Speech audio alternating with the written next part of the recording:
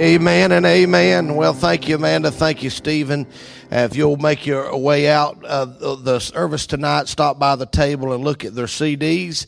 What we're taking in on the CD sales is actually going to help a young man get a tombstone, a preacher in Montana. So you go by and be a part of what God's doing there. We're excited about what God's going to do tonight in the service. We thank the Lord for the privilege to preach. And you coming tonight, I know y'all have the recovery going on next door, and so some of the folks are over there. And I appreciate that kind of ministry. Amen. That's a great ministry. Thank the Lord for it. I appreciate a ministry where you'll try to reach people that the devil has tried to destroy their lives. And I appreciate recovery ministry. And any church that tries to help people with hurts, hang-ups, and habits, I think God smiles upon that church, because the Bible said that he came to heal the brokenhearted. He came to set at liberty those that were bruised. And there's some bruising and there's some captives in that recovery ministry, and I thank God for that. Thank God for the workers that work that. It takes a lot of workers to do that. It takes money to do that, and I appreciate all of what goes into that through the local church and through what you're doing here to reach people in this community. And what a ministry you have. Through the outreach in the community. Every time I ride into town, I see that clinic on the right-hand side as I'm coming in from the north, headed down south, and think about all of the young ladies and the babies that could have been aborted, but were encouraged to either keep the baby or adopt the baby out. And what a ministry that is. And I know God smiles upon that, because the Bible said that when a baby is conceived, I believe according to Matthew 18, they are assigned an angel. And the Bible said that their angels do behold the face of the Father. And I believe that little baby in that womb has been assigned an angel at conception. And I believe that angel will go through that with that baby all the way. And I believe if it comes down to the catastrophic event that there's an aborted situation, I can't help but believe Jesus descends from heaven and takes that little baby back up into glory. You with me? Say amen. Because they're precious in His sight. Amen. And so I thank God for that ministry. Thank God for your clothing ministry. Thank God for your Mercy House. And thank God. And I just want to tell you, Rayford Road, keep doing right. Keep doing the things that sometimes almost seems like it's hard to do, but it's right. And God honors it, and God will honor it. And one day when you stand before God at the judgment seat of Christ, you'll be so glad that you sacrificed in these areas. Say amen. And I have to remind myself of that on the road. Sometimes it get weary. Sometimes we get tired. Sometimes we get bad news. Just because we're a preacher and we preach the hoopla all the time does not mean we live under a cloud too. And God has to give us strength to keep fighting the good fight of faith daily. And this has been a difficult week for me. Not for me to go into any detail, but we've had to fight this week some anxieties and some attacks of hell. I mean, things that if I told you, it'd blow your mind. And but I thank God that we can bear up underneath the load triumphantly. Are you with me? Say amen. I'm glad we can be steadfast, unmovable, always abounding in the work of the Lord, knowing that our labor in the Lord is not in vain. Amen. And when we get to heaven one day, we'll say, thank God we persevered. Thank God we plowed on. Thank God we, under the unction of God, I preached on and praised on. Hallelujah. I just want to tell the church tonight, just keep on doing what you're doing and watch God keep on blessing. Say amen tonight. Amen. Well, I want to preach to the church tonight. Amen. Look at Genesis 49. Stand with me. Let's look at this together. Read a few verses of Scripture. The Bible says in Genesis 49:1, Jacob, the patriarch, is 147 years old. He's getting ready to die. The Bible says in verse 1, and Jacob called unto his sons and said, gather yourselves together that I may tell you the things or that which shall befall you in the last days. Gather yourselves together and hear, ye sons of Jacob, and hearken unto Israel your father. Then he begins to talk to his sons directly. I'm only going to deal with 4 of his sons tonight. He had 12, but I want to show you what he said to 4 of them. Verse 3, Reuben, thou art my firstborn, my might, and the beginning of my strength. The excellency of dignity and the excellency of power. Boy, I'm sure Reuben would, if he could, say, I wish that was all that was ever said and recorded. But his daddy didn't stop there. His daddy said in verse 4, unstable as water, thou shalt not excel, because thou wentest up to thy father's bed and defilest thou it. He went up to my couch.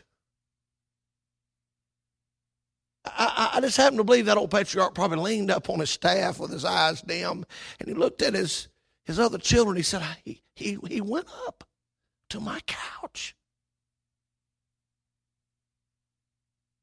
Then he turned to Levi and Simeon. Verse 5, Simeon and Levi are brethren. Instruments of cruelty are in their habitations. O my soul, come not thou into their secret. Unto their assembly mine honor. Be not thou united, for in their anger they slew a man. And in their self-will they digged down a wall. Cursed be their anger, for it was fierce. And their wrath, for it was cruel. I will divide them in Jacob and scatter them in Israel. And then he turned to Judah. Judah, thou art he whom thy brethren shall praise. Thy hand shall be in the neck of thine enemies. Thy father's children shall bow down before thee. Judah is a lion's whelp. From the prey, my son, thou art gone up. He stooped down, he couched as a lion, and as an old lion, who shall rouse him up? The scepter shall not depart from Judah, nor a lawgiver from between his feet until Shiloh come. And unto him shall be the gathering of the people be. Binding his foal unto the vine, and his ass's colt unto the choice vine. He washed his garments in wine, and his clothes he dipped, or his clothes in the blood of grapes. His eyes shall be red with wine, and his teeth white with milk. Now, when you read this, you on the surface, initially, you scratch your head and you say, boy, there's a lot there. What was he trying to say? But every one of these kids that gathered around the foot of his bed knew exactly what he was saying. And I want to stop for just a minute and tell you that sin is a dangerous thing.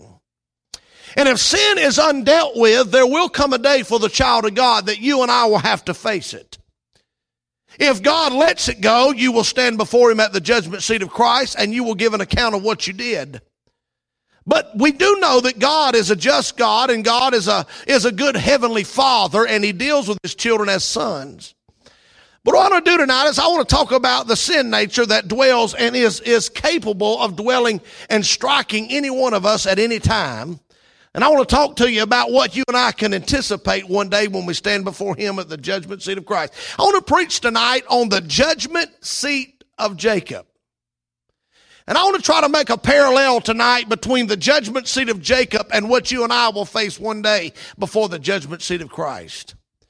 With that in mind, I want to pray and ask God to help me. I want to try to be a help to the church. I want to try to be a help to the body. I believe believers have showed up tonight. So let's reason together and let's pull in and talk about this from the Word of God. Can we do that tonight? Say amen. Father, I thank you for the Word of God. I sense your anointing flowing already. I sense your seriousness of what you're trying to say to us tonight. So I pray, God, as a preacher, that you won't let me stammer or stumble. But God, you let me preach with power. God, let me preach with brokenness tonight. God, would you let me preach with understanding? Oh, God, would you make the scripture clear tonight? Lord, don't let us leave scratching our heads saying, what did the evangelist try to say to us? Oh, God, make it clear that it's a message from heaven for the church and for all of us inclusively. Oh, God, I thank you tonight for the examples of the Word of God and the power that we have when we preach this book. And I pray, God, that power will be upon me, will preach through me and to the pew tonight, and we'll thank you and praise you for it in Jesus' name. And all God's children said, you may be seated. When you look at this portion of Scripture, as I've already told you, Jacob is 147 years of age. Joseph is 56 years of age, and Benjamin, the youngest, is 39. Jacob now has come to the end of his days. He has lived a full life. God has let him experience things along the journey. And of course, you know, Jacob's life was not always the best to be told. I mean, he lived a deceptive life and how God brought him out of that and changed him. We talked a little bit about that on Sunday morning. But now Jacob's an old man, and he summons his 12 children to his bedside, and he brings them in. And as he's bringing these boys in, he's going to do something that for some of them will be the hardest hour of their entire life. For some of them, it'll be their crowning moment. For some of them, it'll be a time when they will hear words that for a long time they've anticipated hearing, and they hear the words come from their daddy. You see, in this portion of Scripture, we find that there were some of these boys that were disqualified. We'll find that there were some of these boys that were distinguished. And we'll find that some of these boys were just plain different. But what I want to do is I want to just focus, instead of trying to preach all 12, because it would take the rest of the night to preach on these 12 boys. Let me just pull the first 3 out and talk to you about the judgment seat of Jacob. Now, what does this have to do with the church? I know this is Old Testament. This is Genesis 49. And you say, preacher, we're not even in the dispensation of this yet. This is talking about Old Testament Israel. Well, it is a picture, a tight picture of what you and I can anticipate one day in the future as we stand before what we call the judgment seat of Christ. You do know there are 3 judgments as believers we face, are facing, or will face. Number one, we're judged as a sinner in the past. That's what took place at Calvary. I heard about this one guy. He was running across this prairie and it had caught on fire, and these 2 men were trying to get away from the fire, and as they were scurrying across the prairie, one of them fell down and twisted his ankle. The other guy who was on the ground said, I can't get up. You need to go or you'll be killed. The other guy said, I'm not leaving you here. And he reached over and he struck a match and he started a fire on the opposite side. Now they got fire raging to them and fire raging away from them. And the guy said, you're a fool. You're a fool. You've killed us both. At least you could have gone to safety. He said, oh, no. Watch this. In a few minutes, the fire burned away from him and there was a black crisp spot. And he rolled the boy with a hurt leg on the burnt spot. And he said this. He said, you see, the fire cannot come where the fire has already been. Can I get a witness? Say amen. Can I tell you that 2,000 years ago at Calvary, when Jesus died on the cross, he died for sinners. And when it was appropriated and applied to my life and I was considered justified, I was rolled off on the burnt spot, and I'll never have to suffer that judgment again. Why? Because my name's written in the Lamb's Book of Life. I'll never be judged as an unbeliever because I am saved. I've been judged as a sinner in the past. Can I get a witness? Say amen. But we're also being judged in the present as sons. You see, God don't let us just run high, wide, and handsome. God deals with us on a daily basis. In our sin, God will convict us. In our sin, God will scourge us. In our sin, God will rebuke us. But we're also going to be judged in the future as a steward or a servant of what we did for Christ in the body from the day we were saved until the day we die or we get raptured before the throne of God.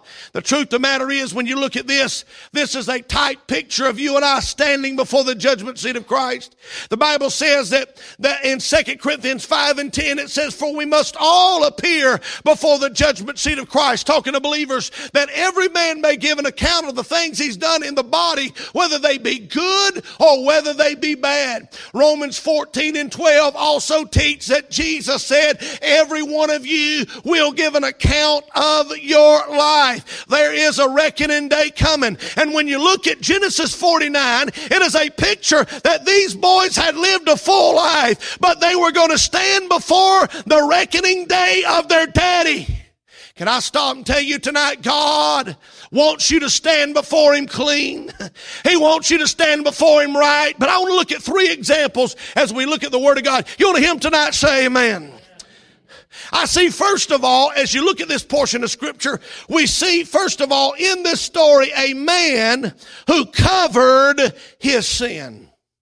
We see a man who covered his sin. Let's look at 3 aspects of this man for a minute. Number 1, let's look at his station. Can't you hear him as as the boys come piling into the room and they're saying, what's Daddy want? And Daddy's saying, listen, boys, I want to talk to y'all about things that are going to happen to you in the last days. In other words, from this day forward, I'm going to lay some prophecies down. From this day forward, I'm going to say some things that you can go ahead and put in the bank because they will happen. And his daddy says, now I want to talk first of all to Reuben. Can't you see Reuben beaming? Because he knew he was the firstborn. I mean, he knew that everything rightfully would be rolled on him from Daddy because it was always transferred to that firstborn child. And so Reuben stands there with his head up and his chest poked out. And then Daddy began to talk about Reuben's position in the family and Reuben's station as the firstborn child. Here's what he said about him. Look at what he said about him in verse number 3. He said, Reuben, thou art my firstborn. Can't you see Reuben beaming and his head popped up and his chest poked out and his face is full of pride because his daddy called his name. He's the first one there. He began to talk to him. He said, Reuben, you're my firstborn. You're my might. He said this. He said, you are the beginning of my strength. He said, you're the first one, Reuben. He says, you're the one that God gave me first. He said, you are the one that God put in my hands first to be the head and the leader. Look at what the Bible says here. He said, the beginning of my strength and the excellency of dignity. He said, your position is one of dignity, son, and the excellency of power. Can't you see Reuben, how excited he was when his daddy talked about his station? Hey, can I stop and tell you? Every one of you tonight here ought to feel privileged if you're saved, because the Bible said, but as many as received him, to them gave he the power to become the sons of God. Are y'all with me? Say amen. Ain't you glad that God adopted you, brought you into the family, and he allowed you to get in? Can I get a witness? Say amen. We ought to be proud that God is our Father and we are his children. We are the sons of God. Say amen. But quickly, let's move from his station to his sin. The Bible said his daddy's countenance probably changed in the story because he changed the tone of the setting. The Bible said here, he looked at him and said, unstable as water. How shocking that was. I mean, he just elevated the boy. He just exalted the boy. Now he looks at him and says, Reuben, let me tell you what I see in your life. I see water. And you know, water is one of those elements that when it's poured, it always seeks the lowest level. By the way, if you pour water in a pot, it's going to seek the lowest level. And if you heat water, it's going to boil. If you put water in a freezer, it's going to freeze. If you take water and put it over a stove, it will evaporate eventually. Here's what he said to Reuben. He said, you seek the lowest parts of life. He said, you should be the one of dignity, the one of strength, and the one of honor. He said, but you're so unstable, you're like water. Whatever the temperature is what you are, son. Can't you see him as he stands there thinking, why, Daddy, you saying this to me? And then Daddy took it another step further because he goes from his station to his sin. He says, I want to tell you the reason why you're so unstable as water. He said this in verse number 4, because thou wentest up to thy father's bed and defilest thou it. He went up to my couch. I got to thinking about this. First time I read this, I said, Lord, now what is he talking about here? He's talking about defiling his couch. And you have to kind of read the Bible to understand it. And I went back to Genesis 35 and I found out the reason why he said what he said. His father had actually gone on a journey according to Genesis chapter 35. And the Bible says in that particular story, he had been on a journey, and it says that in verse 21 of chapter 35, and it said Israel journeyed and spread his tent beyond the tower of Edar. And it came to pass in verse 22 of chapter 35 that he dwelt in the land that Reuben went and lay with Bilhah, his father's concubine. While Israel was on a journey, this boy's flesh got out of control. This boy's hormones began to rage to the point that he could not even control himself, that he went across the line, fleshly a line, but then he went another step. He went across the family line. I mean, literally went into his stepmother and laid with her. Now listen to me. I know you say that's gross and that's morbid and man, I could never imagine anybody doing it. But let me tell you something. If you don't let your sin, listen to me, get dealt with at Calvary and it gets out of control, it will drive you to do things that you will be so ashamed you'll have to bury your head in a public setting. This boy did something that was despicable. It was defiling. It was dishonoring to the daddy. It was dishonoring to the woman. But he went in and he slept with her. But here's the kicker. I read this and it really shook me to my core. And it said, Israel heard it. Now, he wasn't in the other room. He didn't hear it that way. He got wind that it happened. But for 40 years, he never said a word. Could you imagine how that was for 40 years? Could you imagine in that setting for 40 years, every time they sat at the table, he knew exactly what that boy had done? I mean, every time they sat down to talk as a family, he would look across there and know exactly what that boy had done and exactly what that woman had done. But for 40 years, he did not say anything. You say, why? Why wouldn't he just bring it out? Why wouldn't he deal with it? Why wouldn't he bring it to the surface? I'll tell you the reason why is because he's a picture of God the Father. He's long suffering, not willing that any should perish, but that all should come to repentance. I believe he was giving that boy space to repent. For 40 years, he gave him opportunity to get right. And for 40 years, the boy buried it. The boy hid it. The boy tried to conceal it. And one day was the reckoning day when Daddy said at 147 years old, come to my room and I want to reveal something. You have sinned against me. Can I stop and tell you something? It's a sad commentary that that's the way it is in most churches in America. We come to church. Oh, listen to me. Oh, y'all like it when I'm preaching a woohoo. But can I preach all the counsel? Say amen. Y'all know me well enough to know I'm an encourager. I'm an exhorter. I try to encourage the body, but this is the only way I know to do it is preach the word of God. And you with me say amen. Somebody's walked in here tonight and you're hiding something in your tent.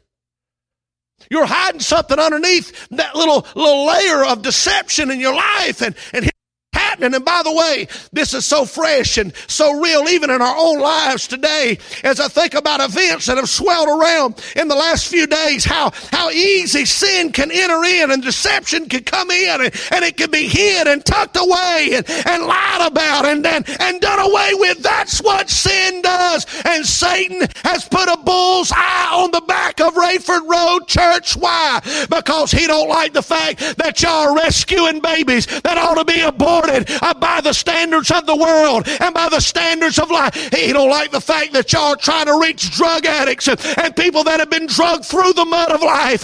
He's drawn a bull's eye on your back. And here's what he'll do. If he can't bring the church down, he'll begin to work internally in the body, and he'll get you to where you start sinning and deceiving yourself and thinking you've got away with it. And you'll come to church, you'll sing songs, you'll shout with the preacher, you'll give an offering in the offering plate, you'll teach a Sunday schools, but if you're not careful, God is going to eventually say it's reckoning time. For 40 years, he knew it. A man who covered his sin. His daddy turned to him after he gave his sin, and he said, "Now I want to give you a sentence." He said, because you're not willing to deal with your sin. Because you drug it out for 40 years and tried to hide this most despicable act. He said, thou shalt not exhale. So, well, did he? Well, history tells the story. Let me tell you what happened to Reuben. Can I do that? Say amen. I was reading this just before church tonight. Listen what happened to Reuben. Here's what happened to Reuben. The tribe of Reuben receives very little mention in Israel's history. The tribe of Reuben, you'll not find one single judge, one single prophet, one single ruler, one single military leader, and no important person ever came out of Reuben. As a matter of fact, here's what you'll find about Reuben. Reuben was often found on the wrong side of conflicts. In Judges 5, the Bible said their heart was divided. They didn't know whether to fight with the enemy or with their brethren. They were always on the wrong side of conflicts. They never chose the right thing. They never made the right decisions. They were always toying in life. Why? Because the prophecy had been given by the Father. Because Reuben would not deal with his sin. He would never excel. Oh, he'd be mediocre. He would just get by. He would barely make it. That's the way some people are tonight. You're barely getting by. But can I tell you, ain't you glad we're not living in an Old Testament economy, but we're living under the grace of God and the mercy of heaven? Because if you're willing to confess your sin and pull that thing you've got buried up out of the tent and show it to God, He already knows it anyway. God may exhibit mercy. God may give forgiveness. And who knows what God will do in your future. Say amen. Let me tell you what else happened to Reuben.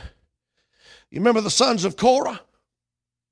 The ones who rose up against the man of God while he's leading them through the promised land. You know who they originated from? The loins of Reuben. Do you know what else happened to him? The tribe of Reuben, if you'll look in the scriptures, never did excel throughout the Old Testament. Here's what I want to stop and ask you a question. Are you hiding something tonight? I mean, is there some sin that you've been trying to just keep to yourself? Well, see, this kind of preaching does one of two things. It either makes you drive yourself further in deception, or it brings you out of the shadows and say, you know what? God, you've got my number tonight. And the truth of the matter is, here's what God wants you to do. He wants you to come to an altar. I don't need to know about your sin. This preacher don't need to know about your sin. There's one mediator between God and man. The man, Christ Jesus. He's not a little guy with a beanie cap inside of a booth. Are you with me? That's not him. As a matter of fact, the only time that other people need to be involved is when it's public sin or it's affected someone. Then you have to confess it and get it right, and many times have to go to the person about it. I'm telling you, friend, this preaching right here does not evoke the people to pull the wallet out and give a big offering. You with me? Say amen. But it will do one or two things. It'll cause you to either get right, get out of neutral, and confess some things that you've got tucked away in your heart, or you begin to try to coddle them and say, he's not talking to me, and I'm not giving this up. I'm not confessing this. This is too convenient. This is too comfortable. This is too consuming. And the truth of the matter is, it will consume you. Listen, I've been in this thing a long time. I've seen men of God fall. I've seen people in the church that had God's anointing on them fall. And by the grace of God, there I can be tonight. The truth of the matter is, I'm not castigating and pointing fingers, but I'm saying this: we better deal with the sin and not try to cover it in Jesus' name. You cover your sin, and the Bible said, be sure your sin will find you out. We can have testimony after testimony after testimony tonight about how that sin is a killer. Let me show you what the Bible says here. We see, first of all, in the story, a man who covered his sin. But second of all, tonight we see, number two, men that were controlled by their sin. Now, the daddy leaves Reuben. I'm sure Reuben's over there by himself wondering, man, what a shocker. Can't you imagine as his daddy said that, everybody turned to him and said, how despicable that you would sleep with your stepmom. That's what sin will bring you to. It'll bring you to shame. It'll bring you to embarrassment. It'll bring you to humility. Can't you see Reuben as he slinks back in the corner with his head hung, thinking, I've ruined it. We got another situation that comes up. Look at what he says here in verse 5. Are y'all with me? Say amen. Are we having fun in church tonight yet? Say amen. The Bible says in verse number 5, he says he turns to Simeon and Levi and he said, brethren, your instruments of cruelty are in your habitation. And then he said in verse 6, O my soul, come not thou into their secret, unto their assembly mine honor. In other words, boys, you gave my honor away. Be not thou united, for in their anger. In other words, don't join up with this crowd because they're mean. Did you hear me? He said this, for in their anger. They slew a man, and in their self-will they dig down a wall. In other words, cursed be their anger, for it was fierce, and their wrath, for it was cruel. And I will divide them in Jacob and scatter them in the land of Israel. Hey, you know what he said? He looked at these two boys and he said, you are the meanest boys I got. You know what? You know what I found? Church people are mean. Are y'all with me? Say amen. You can get hurt worse in a church than you could ever get hurt on a workplace. Do you know what I'm saying? There's something about us when we get mad at each other Sunday, something comes out of us that just, hell belches up all of the anger and wrath and fury it can get inside of us whenever we get mad with each other. And I had one incident one time when my boy got in a fight with somebody else's boy at a church many years ago. He was a young thing, and they had gotten into a fist fight in the church parking lot. We grabbed the boy up and grabbed the other boy up, went into the office and sat down. And here's what the other parent said to me, and it was so profound. I said, I'm going to remember that. He said, you know what? These two boys will forgive each other tomorrow and be playing in the yard. And if we're not careful, me and you'll keep this anger for the next 50 years. He said, they'll get over it quicker than we will. You ever been hurt by somebody? I mean, some of y'all been hurt by maybe an ex-husband or an ex-wife. Maybe you got hurt by something one of your children said to you. Maybe you were in a situation where a pastor or a leader or somebody said something to you that was so demeaning and so hateful and so hurtful that you're still rocking and reeling and rolling over. There's anger and self-will. You know what these boys did? They were doing a right thing, but they did it the wrong way.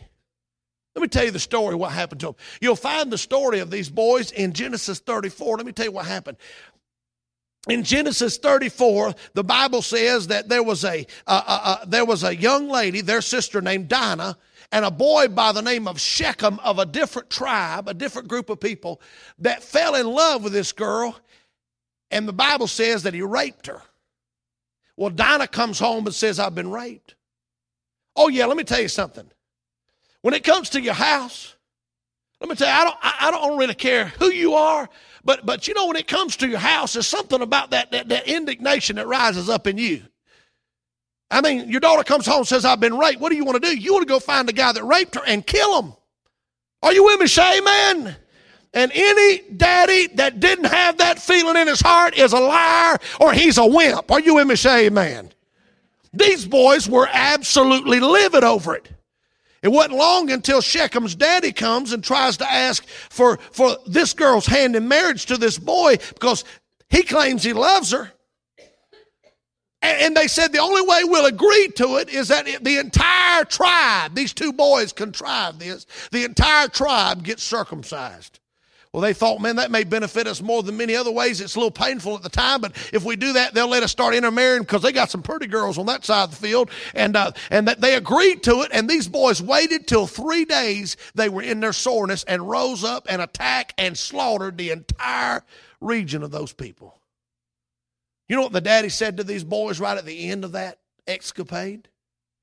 Right at the end of it, look at what the daddy said to these boys at the end of chapter number 34. Here's what the daddy said to these boys in verse 30. And Jacob said to Simeon and Levi, you have troubled me to make me to stink among the inhabitants of the land, among the Canaanites and the Perizzites. I being few in number, they shall gather themselves together against me and slay me, and I shall be destroyed, I and my house. Here's what daddy was saying. Boys, you should have never took matters in your own hands. You were mean. You were cruel. You were unkind. You never should have done that.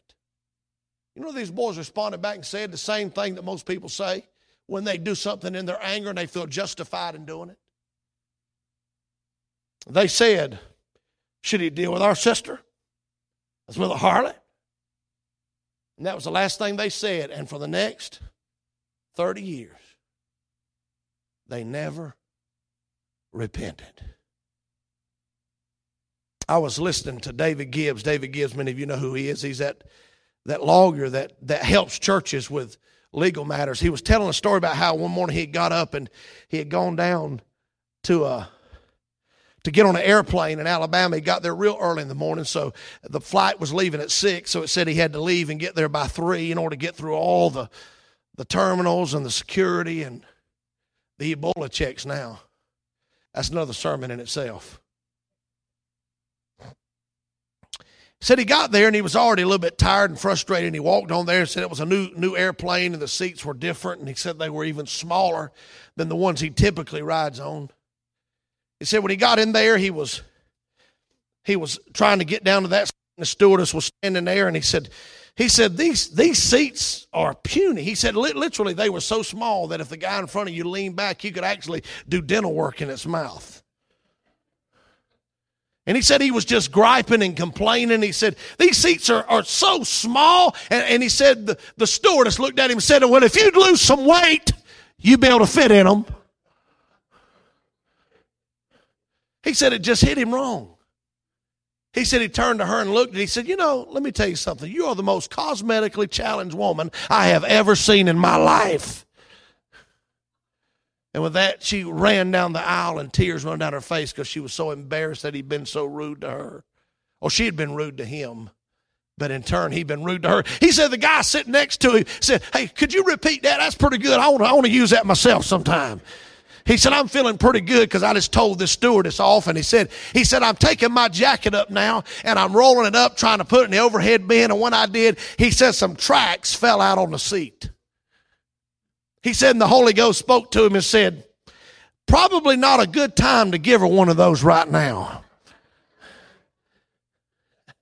He said as he picked those tracks up, he realized what he had done was wrong.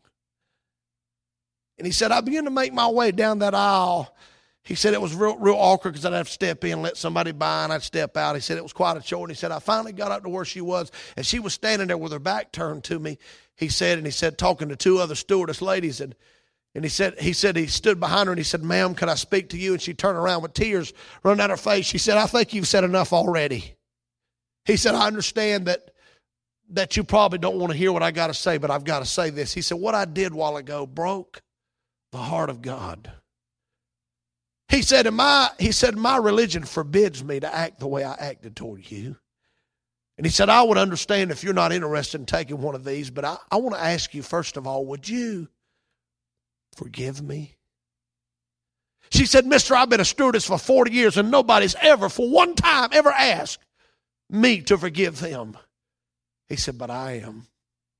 He said, would you forgive me? And he said, if you would you take one of these? He said he handed her one of those, and the other two stewardesses now are kind of listening and looking. And as he's getting ready to walk off, he said, the other stewardess said, hey, can we have one of them? Can we look at one of those you got there? He said he handed the other two stewardesses, made his way and sat back down. And he said he took his flight, and he said when he got ready to get off the flight, he said he saw the captain standing there, and he's making his way down the aisle, and he heard the captain say to the stewardess standing next to him, is this the guy? He thought, oh, Lord, I'm fixing to get lambasted by the captain. And when he got to the captain, he said, sir, I want to shake your hand. He said, the stewardess told me what happened and how you responded to that. And he said, it's so genuine to know that there's another believer on board this plane. Hey, can I tell you, we don't always do it right, do we? In our anger, we say things we ought not to say, and we do things we ought not to do, and we retaliate in our own flesh. But you know what God's really looking for out of you and me? He's looking for the fact that we're human and that we're willing to acknowledge that we're human. And you know what? It may change when you go back to that ex-wife and say, you know what? I treated you mighty bad in that courtroom, or I said some things to you I shouldn't have said, or maybe to that child or that person or that one that you did wrong. Hey, listen to me. I know this is easier preached than lived, but the truth of the matter is that's where God wants to bring us, and these boys never succumbed to that. They never came to a place to admit their anger controlled them to the place that it caused deadly ruin among others. And you don't realize your anger is a hidden work, and it turns into malice, and it turns into an outburst. Hey, the truth of the matter is these boys had to face Daddy's wrath. He said, I will scatter you among Israel. What happened to these boys? Can I tell you what happened to them? Well, you'll find out that Simeon became the smallest tribe in Israel, according to Numbers 26. You'll find out that when Moses pronounced a blessing on Israel, Simeon was omitted. Never even mentioned. You'll find this, you'll find that when Simeon was forced to share his territory with Judah, and he didn't have much, but he was forced to share it with Judah during his kingdom years. By the time of King Josiah, the tribe of Simeon was numbered with Manasseh, Ephraim, and Naphtali. The tribe had been broken up and scattered into 3 different tribes. Exactly what God said would happen through the daddy happened. Levi, by the way, was also scattered, but there was some measure of repentance, because in Exodus 32, when Moses said, "Who's on the Lord's side?" you know who spoke up? Levi said, "I'm on the Lord's side." It was demonstration. There was repentance somewhat in his life. And we find out that Levi, though he didn't get a lot of land, he was given designated places called the cities of refuge across the country. Hey, the truth of the matter is, you can't sin with importunity and get by with it, because it will catch up with you one day. And if you got anger and you got unforgiveness, you ought to throw it down on the altar and pick up your spiritual track and go find that person that you've hurt deadly and you've hurt and wounded. And you ought to say, "I'm sorry I ever did it." Can I get a witness? Say amen. We see not only a man who covered his sin, we see men who were crushed by their sin, but we see thirdly a man who was crowned because of the confession of his sin. Can I show you the third one? Let's look at this together.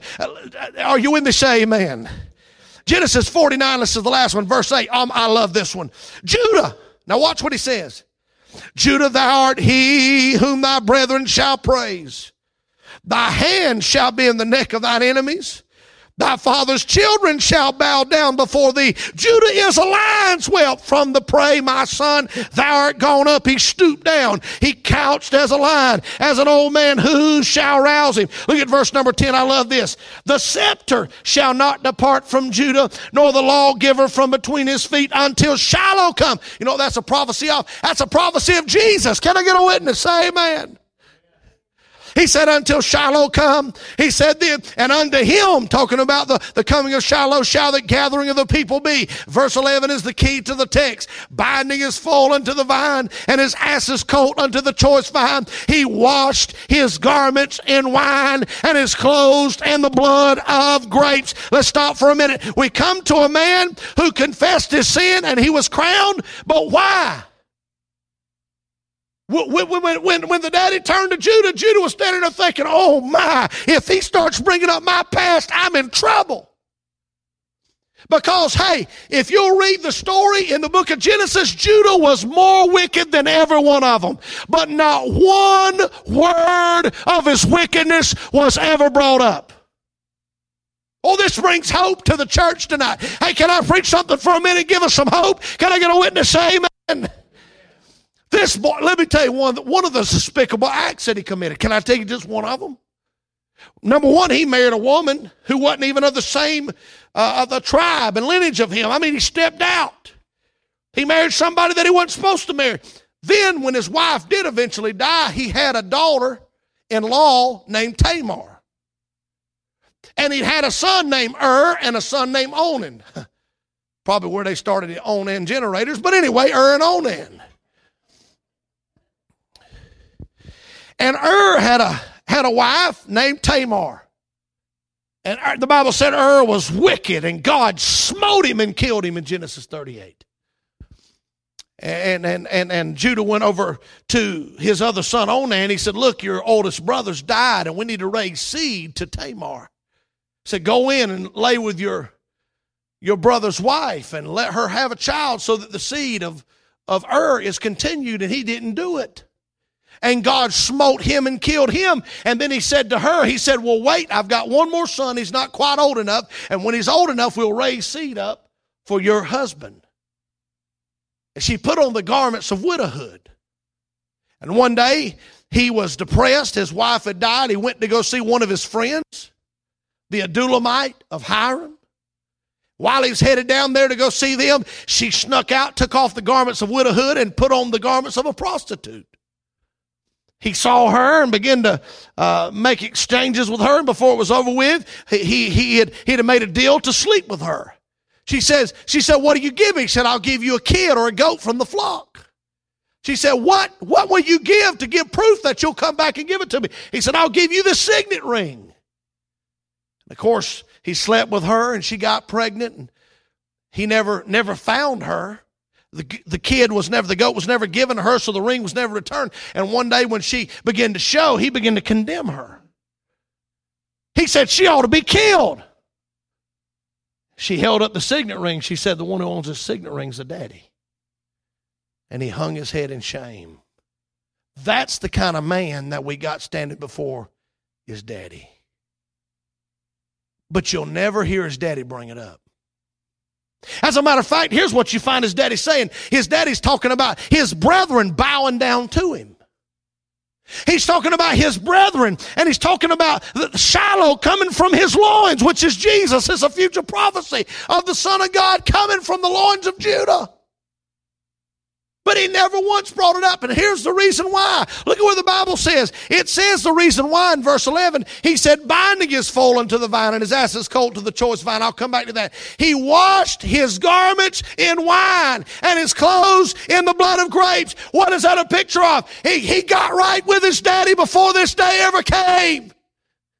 Can I tell you the reason why I know that? I've got chapter 44 in the Bible. Chapter 44, he confessed everything to his daddy. One sin after the other. He stood before his daddy. He said, Daddy, I got to get honest with you. And long before Judgment Day ever come in 49, he had a chapter 44. Hey, can I tell you, the great thing about our God is long suffering. He's patient. He's waiting on you to come. And if you're willing to get honest and you're willing to kick your pride to the curb, and lay your heart open bare before God and say, God, I'm going to confess this sin to you. Listen, chapter 49's coming, but 44 has been dealt with, and you'll never hear it again in 49. Say amen. Woo! That ought to make a Presbyterian right there want to get up and dance in the aisle. Can I get a witness?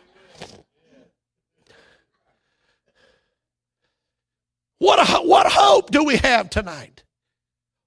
What encouragement does the body hear tonight?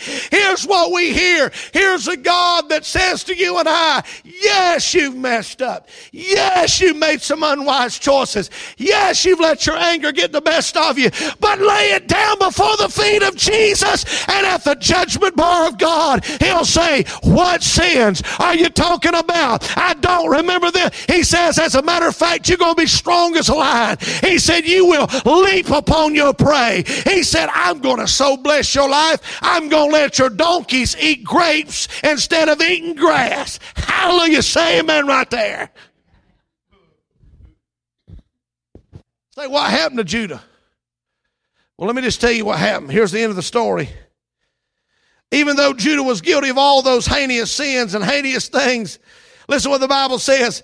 The Bible says in Numbers 10:14, he was the object of praise among his brethren. In fact, Judah would lead the nation of Israel as they marched through the wilderness. Listen, he would be a conqueror. He would be strong and courageous as a mighty lion. Judah would eventually become the largest of all the tribes. This guy was more wicked than Reuben, but he became bigger than Reuben. Why? Because God says you're standing taller when you're on your knees confessing to me than you are hiding your stuff under the tent. Kings will come from thy family. You know who came from the lineage of Judah? David and Solomon.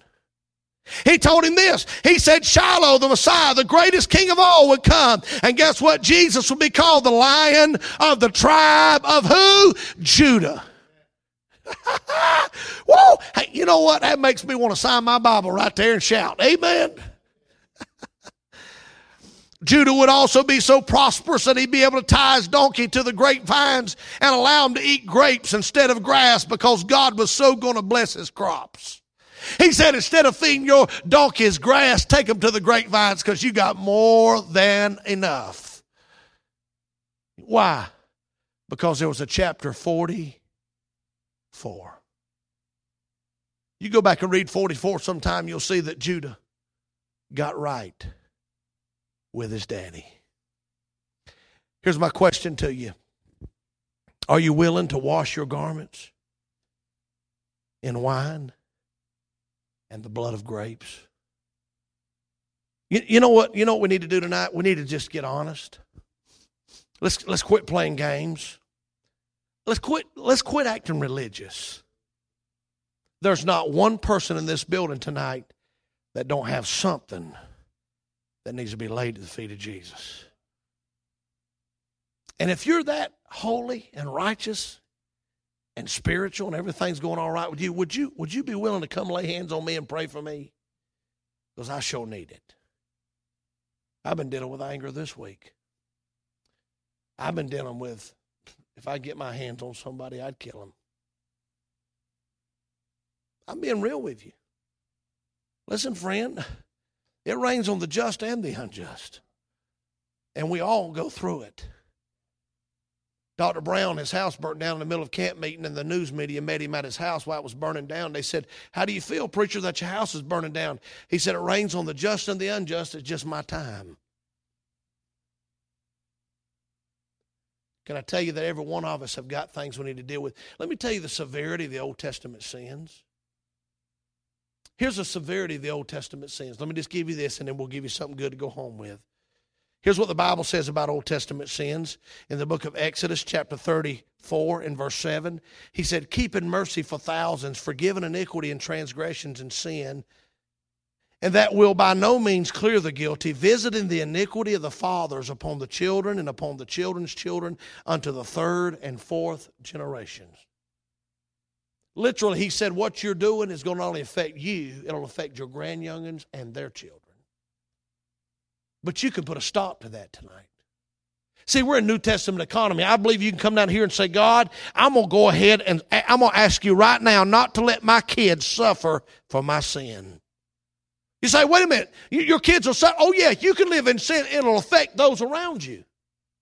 Listen to what he said over in the book of Numbers. He said it again in the book of Numbers chapter 14 when they sinned against God. Listen, the Lord is long-suffering and of great mercy, forgiving iniquity and transgression, and by no means clearing the guilty. He keeps repeating that. Visiting the iniquity of the fathers upon the children unto the third and fourth generation. Listen what he says again in Deuteronomy chapter number 5 and verse 9. Thou shalt not bow down thyself to them, nor serve them, talking about other gods. For I, the Lord your God, and a jealous God, visit the iniquity of the fathers unto the children, unto the third and fourth generation of them that hate me. Here's my question. Do we have to continually allow sin to affect everybody around us? No. We're in New Testament economy. Jesus died at Calvary. His blood was shed. They looked ahead to Calvary. We're looking back. And tonight we can come and say, God, I'm going to stand before you one day at the judgment bar of God. And I surely don't want this sin to be brought up. And I'm asking you to stop it before it affects the children and the grandchildren and everybody behind me. How many of you know that God will hear and answer prayers? Say amen. I want you to do something with me tonight. I want you to think about if you were to stand before God, boom, before the judgment seat of Christ, what is it that he would say to you that would make you hang your head? Here's what I want you to do with that tonight. Don't tell me, don't tell your neighbor, don't tell your wife, don't tell your kid. I want you to tell Jesus.